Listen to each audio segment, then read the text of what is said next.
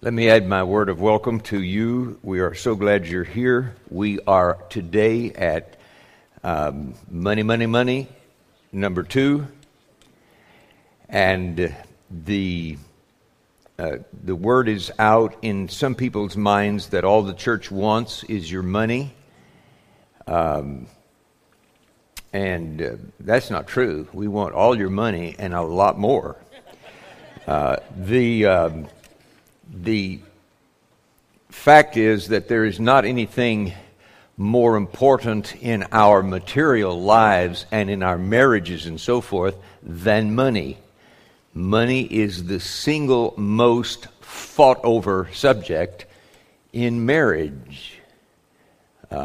We talk about marriage sometime around Valentine's Day, so we can make the connection that way. But above all, we need to know what the Lord Jesus said, and He said just volumes about money in His teaching. So it is long before Jesus, the Scripture speaks about money, and long after Jesus ascended to heaven, there's a lot about money in the rest of the New Testament, but the Gospels are full of it.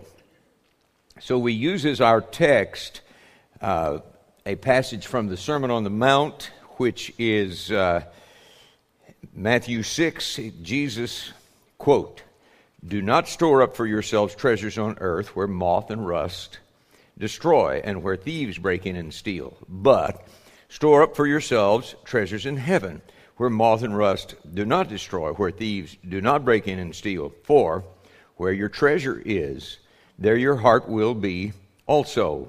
The treasure principle is you can't take it with you, but you can send it on ahead. That's what Jesus says here.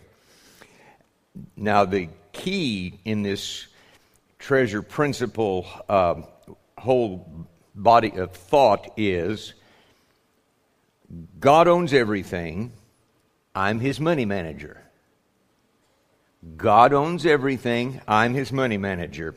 The second key is my heart always goes where I put God's money. We talked about that last week.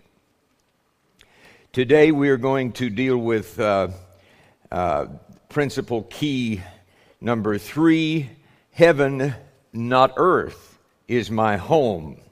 So, let's say this another way. Heaven, not earth, is my home. Therefore, visualize with me a dot and a line out here. The dot represents life on earth. The line represents eternity. Live for the line, not the dot. Okay, that's a way to remember that. Live for the line, not the dot. Hebrews 11, the faith chapter, says all these people were still living by faith when they died. They did not receive the things promised. They only saw them and welcomed them from a distance. And here is the key to living for the line, not the dot. They admitted they were aliens and strangers on earth. It's really scary when we get to feeling too at home in this earth. 2 Corinthians 5:20 says, "We are therefore Christ's ambassadors." So in the dot, we are the ambassadors of Christ. Live as if this is a temporary deal, as if we were ambassadors sent by a political entity. We would live and speak for that entity, not ourselves. Hebrews 11, back into the faith chapter, it says, "Instead they were longing for a better country, a heavenly one." Longing for this line, not this dot. Therefore, this has always piqued me. I started preaching when I was in my teens. And I loved this passage, and it always just reached out and says, come on in here. Therefore, God is not ashamed to be called their God, for He has prepared a city for them. And there's the line. You've seen the bumper sticker that says, he who dies with the most toys wins. Now let's think about that. He who dies is dead. And he left all the toys.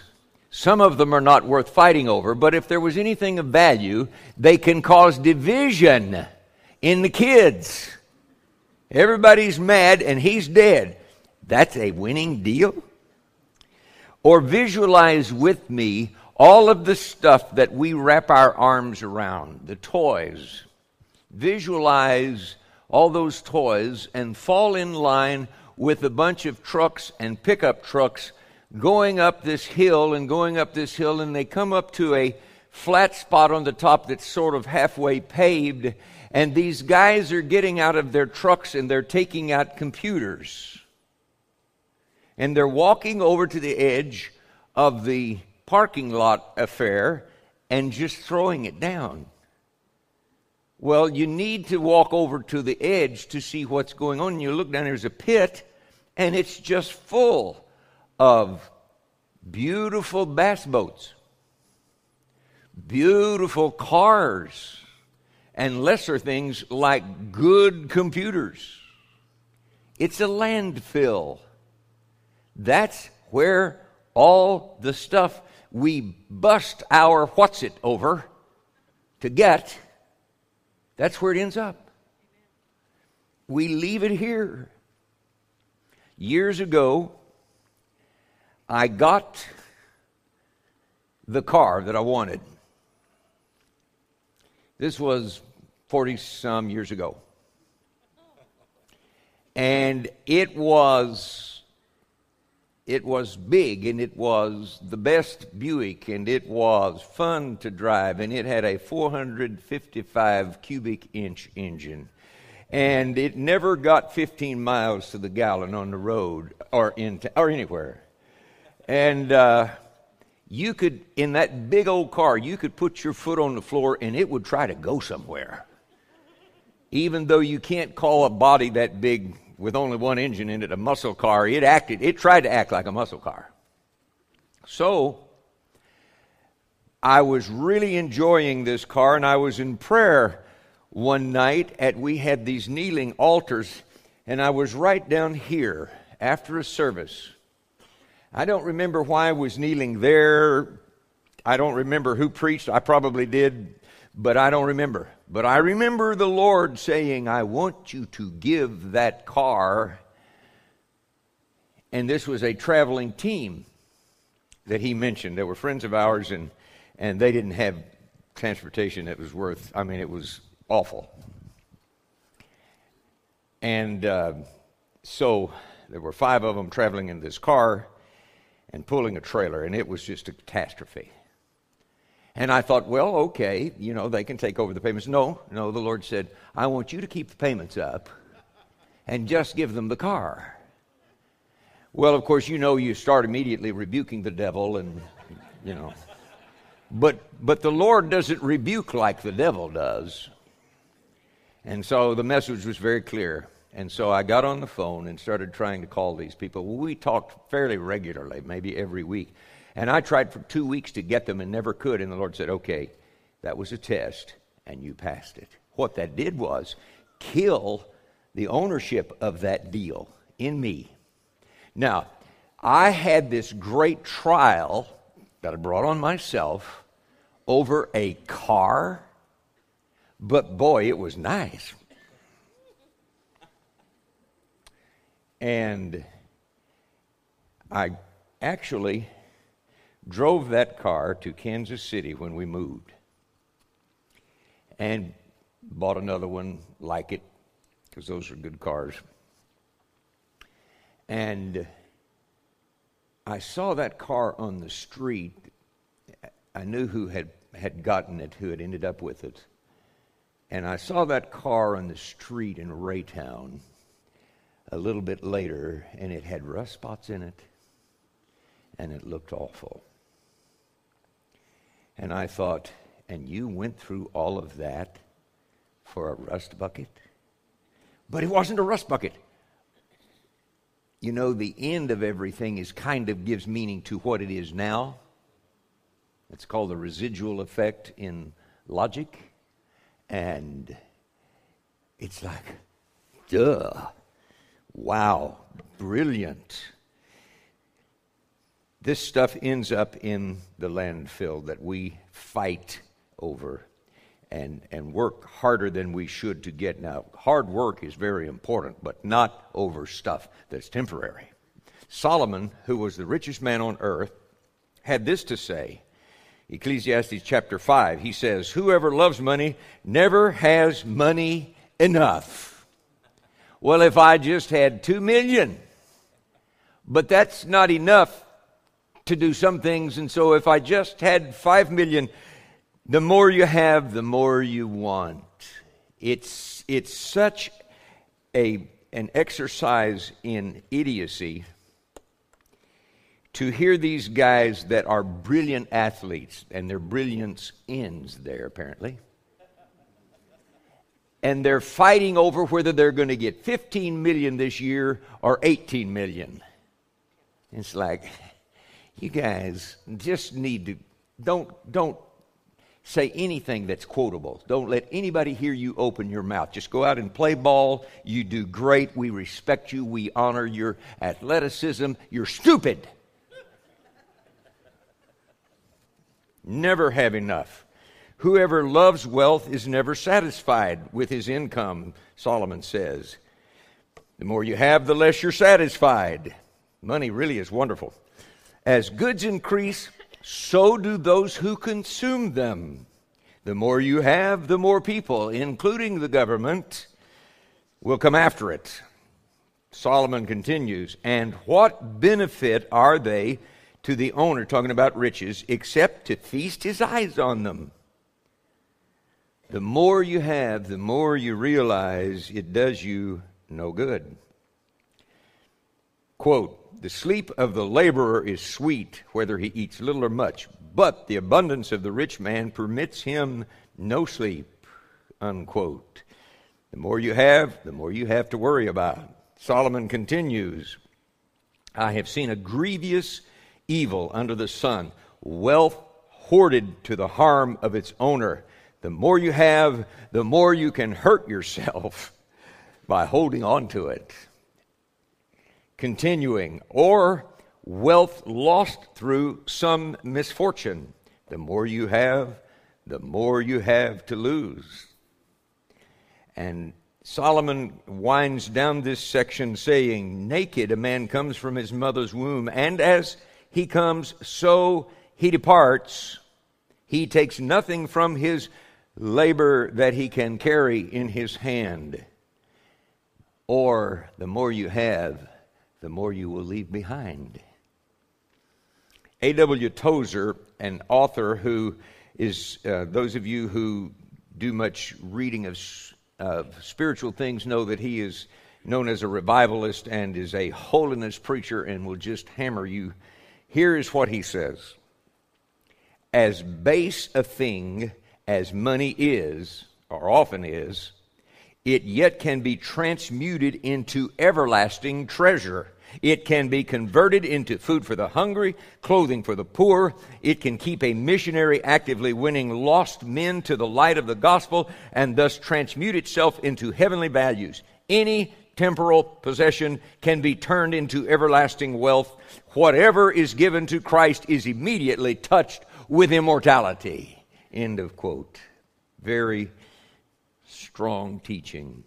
And the scripture, St. Paul to Timothy in 1 Timothy chapter 6, "Command those who are rich in this present world not to be arrogant, nor to put their hope in wealth, which is so uncertain, but to put their hope in God, who richly provides us with everything for our enjoyment. Command them to do good, to be rich in good deeds, to be generous and willing to share. In this way they will lay up treasure for themselves as a firm foundation for the coming age, so that they may take hold of the life that is truly life." Treasure principle key number 4 is giving is the only antidote for materialism. I can stand up here and hammer you about how you're going to leave all that stuff and you'll go out and just continue to try to collect that stuff. That's what we do. But if you act in a certain way, you can begin a therapy for materialism. Now, materialism will take you out ultimately. It will take you out spiritually in the ultimate end, because we just grow roots out of our hands into the things that we grasp. And as we pull those to ourselves, the Lord will do to us what He did to me about the Buick. And we won't be able to give it away. We will hold on to it in rebellion. And rebellion is not going to heaven. If you're out of whack with authority, don't look for Jesus. You won't be seeing Him except as a judge that you don't want to see. You say, you sending me to hell? Yes. Watch the body language, okay? Yes. You will not in rebellion. God's saying, you do this, and you say, I won't do this. I rebuke you, devil. You won't be there. You say, you think you can backslide? The Scripture thinks you can. Maybe that's enough. Maybe it doesn't matter what I think. And you can know God and move into materialism and be lost. And I think Solomon, who had incredible wisdom, besides being the richest man, the most powerful ruler in his part of the world, probably you won't see in heaven, and that's really scary to me. Because he fell in love with this stuff. He fell in love with the power that he had. And I know that's not a very happy message, but it's really very strong in Scripture. The act of giving is a vivid reminder that it's all about God, not about us. It's saying, I'm not the point, He is the point. He does not exist for me, I exist for Him. God's money has a higher purpose than my affluence. I've heard people call materialism affluenza. You get the afflu. And there is a shot. Did you get your afflu shot? It is giving. It is putting God's money into God's kingdom to do God's work. Giving is a joyful surrender to a greater person with a greater agenda. Giving affirms Christ's lordship. It dethrones me and exalts Him. It breaks the chains of mammon. You guys know what mammon is? Money. It breaks those chains that would wrap around me, tie me up, and hold me out of the eternal home. Giving does not strip me of vested interests. Rather, it shifts my vested interests from earth to heaven. It goes from self to God.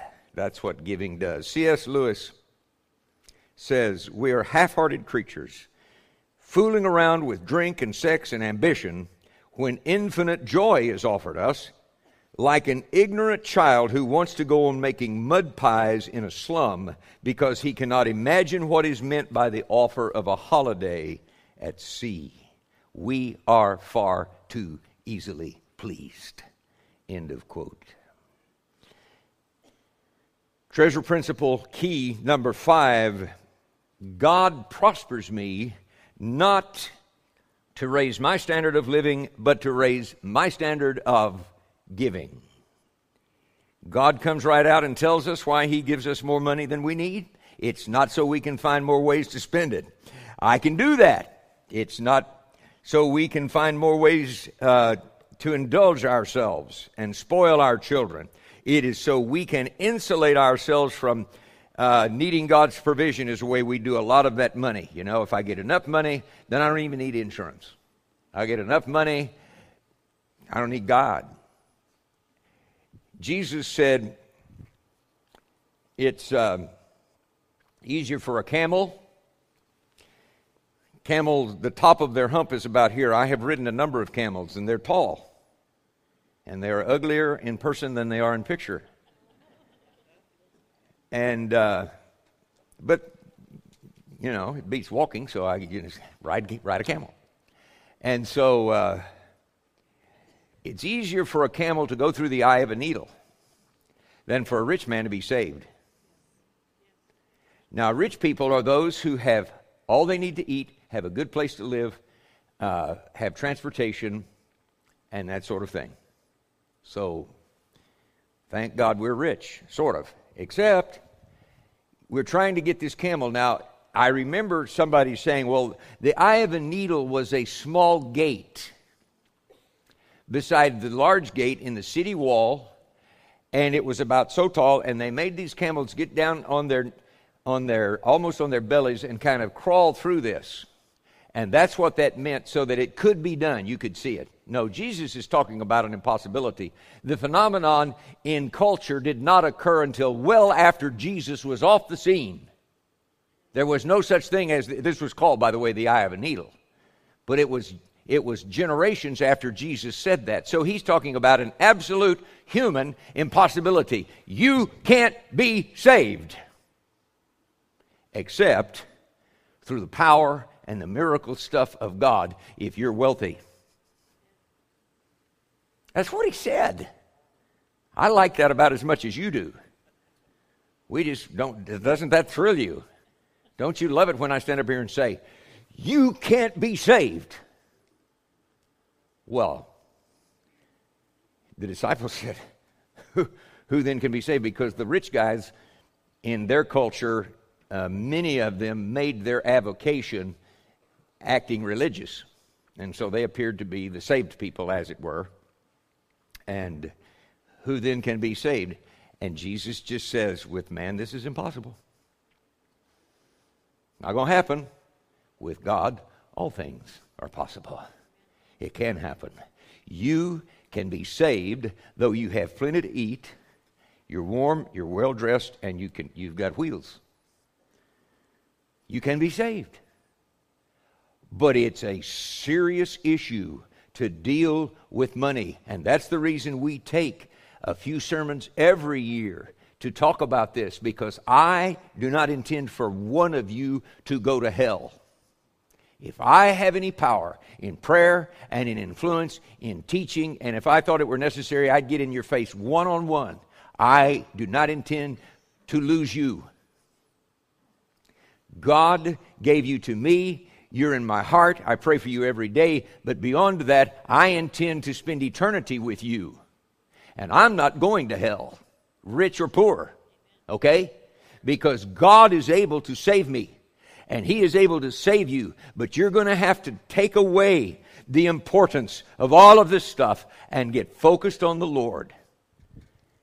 He will work with you on that. That's the great thing. He will work with you. God does not prosper us so we can get all of this raised standard of living. It is so we can give. It is so we can give generously. When God provides more money, we often think, this is a blessing.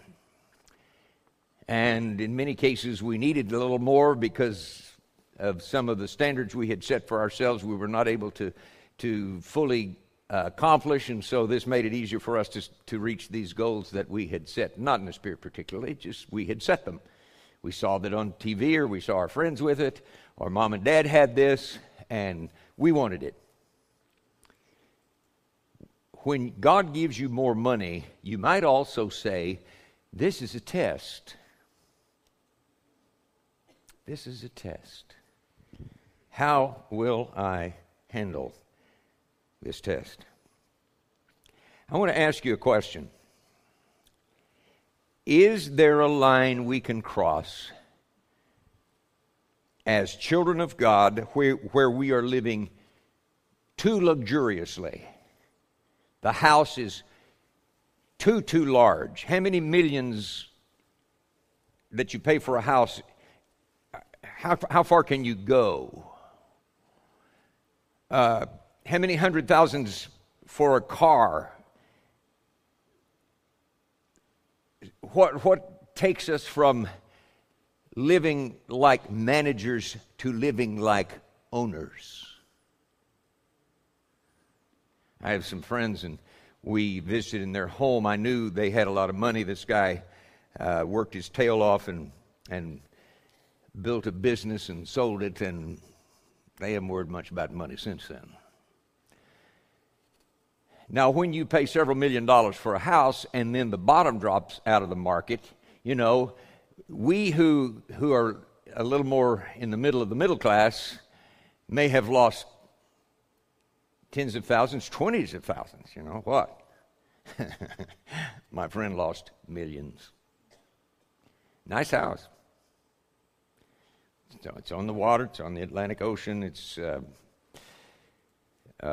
the screen thing that comes up over all this area that's the pool and all of this out here, and it goes right up over the top of the balcony that overlooks all of this, and it's all screened in. You never have to close that unless unless you want to close this off. It's all got sliding doors and walls, and it's all glass. It's cool. It's a nice house. I could live there.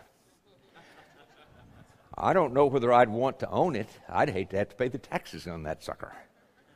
And I would really hate to have that sick feeling that said, I just lost a couple $1 million. I just lost a couple $1 million, which sounds like a lot to me because I'm not a very high roller. But a few years ago, we had these guys on TV that became known for a high lifestyle, and they were preachers. They happened to be Assembly of God preachers. And they were just making a lot of money. And I was personally acquainted with one of them. I had met the other one, but one of them, and he was trying to do the right things part of the time because he was giving $1 or $2 million a month to world missions. And I was really pleased with that. I wasn't pleased with him, but I liked that practice.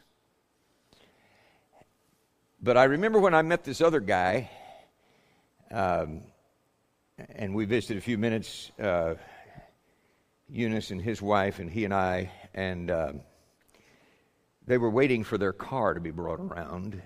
And that's not the valet parking guy, that's the chauffeur. And I thought, and I was asking myself, because this was a question, because these guys had not entered into scandal yet, and so they were just cranking on, and they had everybody's attention. And I was saying to myself, how much is too much? Maybe it's when you don't drive your own car. This was a serious question. I was trying to figure how much is it okay, and from this line forward we give all the rest of it, but we can go up to this line. Well, I have changed since then, and I think if I ever have to travel, and I don't want to own a private jet. I just want to have enough money to lease one. Because our militant Islamic friends have set us up so that it's really hard to get on a plane. And then, unless you're willing or have the good fortune to get bumped up, willing to pay for, or have the good fortune to get bumped up into first class, then you go sit in this. And there's not enough space. And I'm not claustrophobic, but there's still not enough space. Okay? But you see what I'm talking about? Where is that line? And I think it will be different for every one of you. So I cannot tell you where the line is. I don't even know where it is for me. I've never had it tested that much. Why don't you try me? No. You see, we act as if we're owners of this stuff instead of managers. Now, if you were an investor and you had either inherited or developed yourself a pool of investment funds, and you had this manager that was over that, and it was his job to take good care of your money and to increase it, and if he started living like my friend on the East Coast, you might say, we need to talk about your lifestyle. I'm supposed to live like that, and you're supposed to live a little closer to the middle class. Wouldn't we? Would we? I think if you cared about your money, you would. But we want to live like owners. Now, I realize that you don't have that kind of money, and that you're not living like like my friend, and if you are, let me know because I want to share it with you. But it's the same principle all the way through. How much is enough? How much is too much? You meet God and figure that out. 1 Corinthians 4 says, now it is required that those who have been given a trust must prove faithful. And in 2 Corinthians, Paul is talking to the Corinthian church about giving, and it's a relief offering for a sister congregation in another city. And the Corinthians are not broken, or broke. They're not broke. They're not poverty-stricken at this time. He says, at the present time, your plenty will supply what they need, so that in turn their plenty will supply what you need. Then there will be equality, as it is written.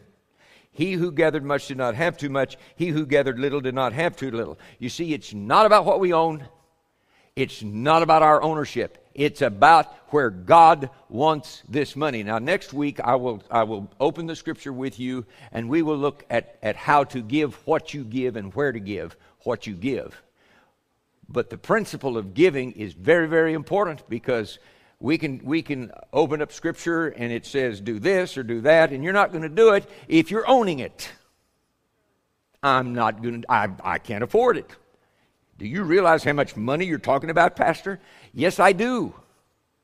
I realize. I know at the end of the year what Eunice and I have record of in our giving, and it is a thrill to me. And we still are not on poverty. Trust me. Thank God. I don't want poverty, but we are so blessed. He who gathered much did not have too much. He who gathered little did not have too little. That's when everybody shares and takes care of each other. Alfred Nobel, in 1988, read about his death. Nobel was a Swede, and he read in a French newspaper about his brother, or his brother had died in France, but the French reporter had gotten it mixed up, and it wasn't Ludwig who died in that obituary, but it was Alfred.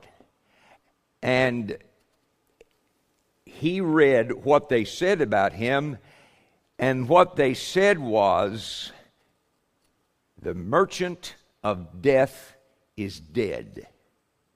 What that meant was, Alfred had invented and had manufactured and marketed dynamite, and had gotten rich over people being able to kill other people. And that's what that headline said. The merchant of death is dead. Now, get this. I love this so much. It hit Alfred so hard that he said, hold it. He got to read his obituary before his death. He changed, and he had $9 million, which he set up in a trust to award what we now call the Nobel Prizes. He got to change who he was and what he did. And he is well remembered, not as the merchant of death, even though that, of course, was a mistake. Ludwig didn't invent, nor market, nor manufacture. But we have the ability to change what we don't like. You might, if the Lord begins to deal with you about this, let me suggest an exercise that might help you. Write out your obituary, the way it'll be. And not just, he was married to this gal, and they had these kids, and they had these grandkids, and had 3 great-grandkids, and he worked at where and where. Write out about the character, about what you did with your money, how you were perceived in your neighborhood, what the little kids on the block thought about you. It would be interesting if you asked these pre-20-somethings what they think about you. And they might say, "Who are you?" But write out your obituary, and if it's the way you want it, just run that track. But if it's not, you're still alive, and you can change. We have with us this morning the parents of Pastor John and the grandfather. His parents are such godly people, and they have such a reputation around town. And Grandpa is just one of the fathers of the faithful in Kansas City. And when these people die, it's going to be fun to watch what we do as if you're going to predecease me, what we do at your funeral, because there are some funerals that are easy and fun because these people just nailed it with the Lord and with kindness and loving everybody and right living, and they loved their spouse and they loved their kids, and that is really easy. There are other funerals that we have that you kind of do this little dance to make sure you try to say something nice and not lie. Because I'm not going to lie at your funeral. My need to be believed is greater than my need to compliment you at your death.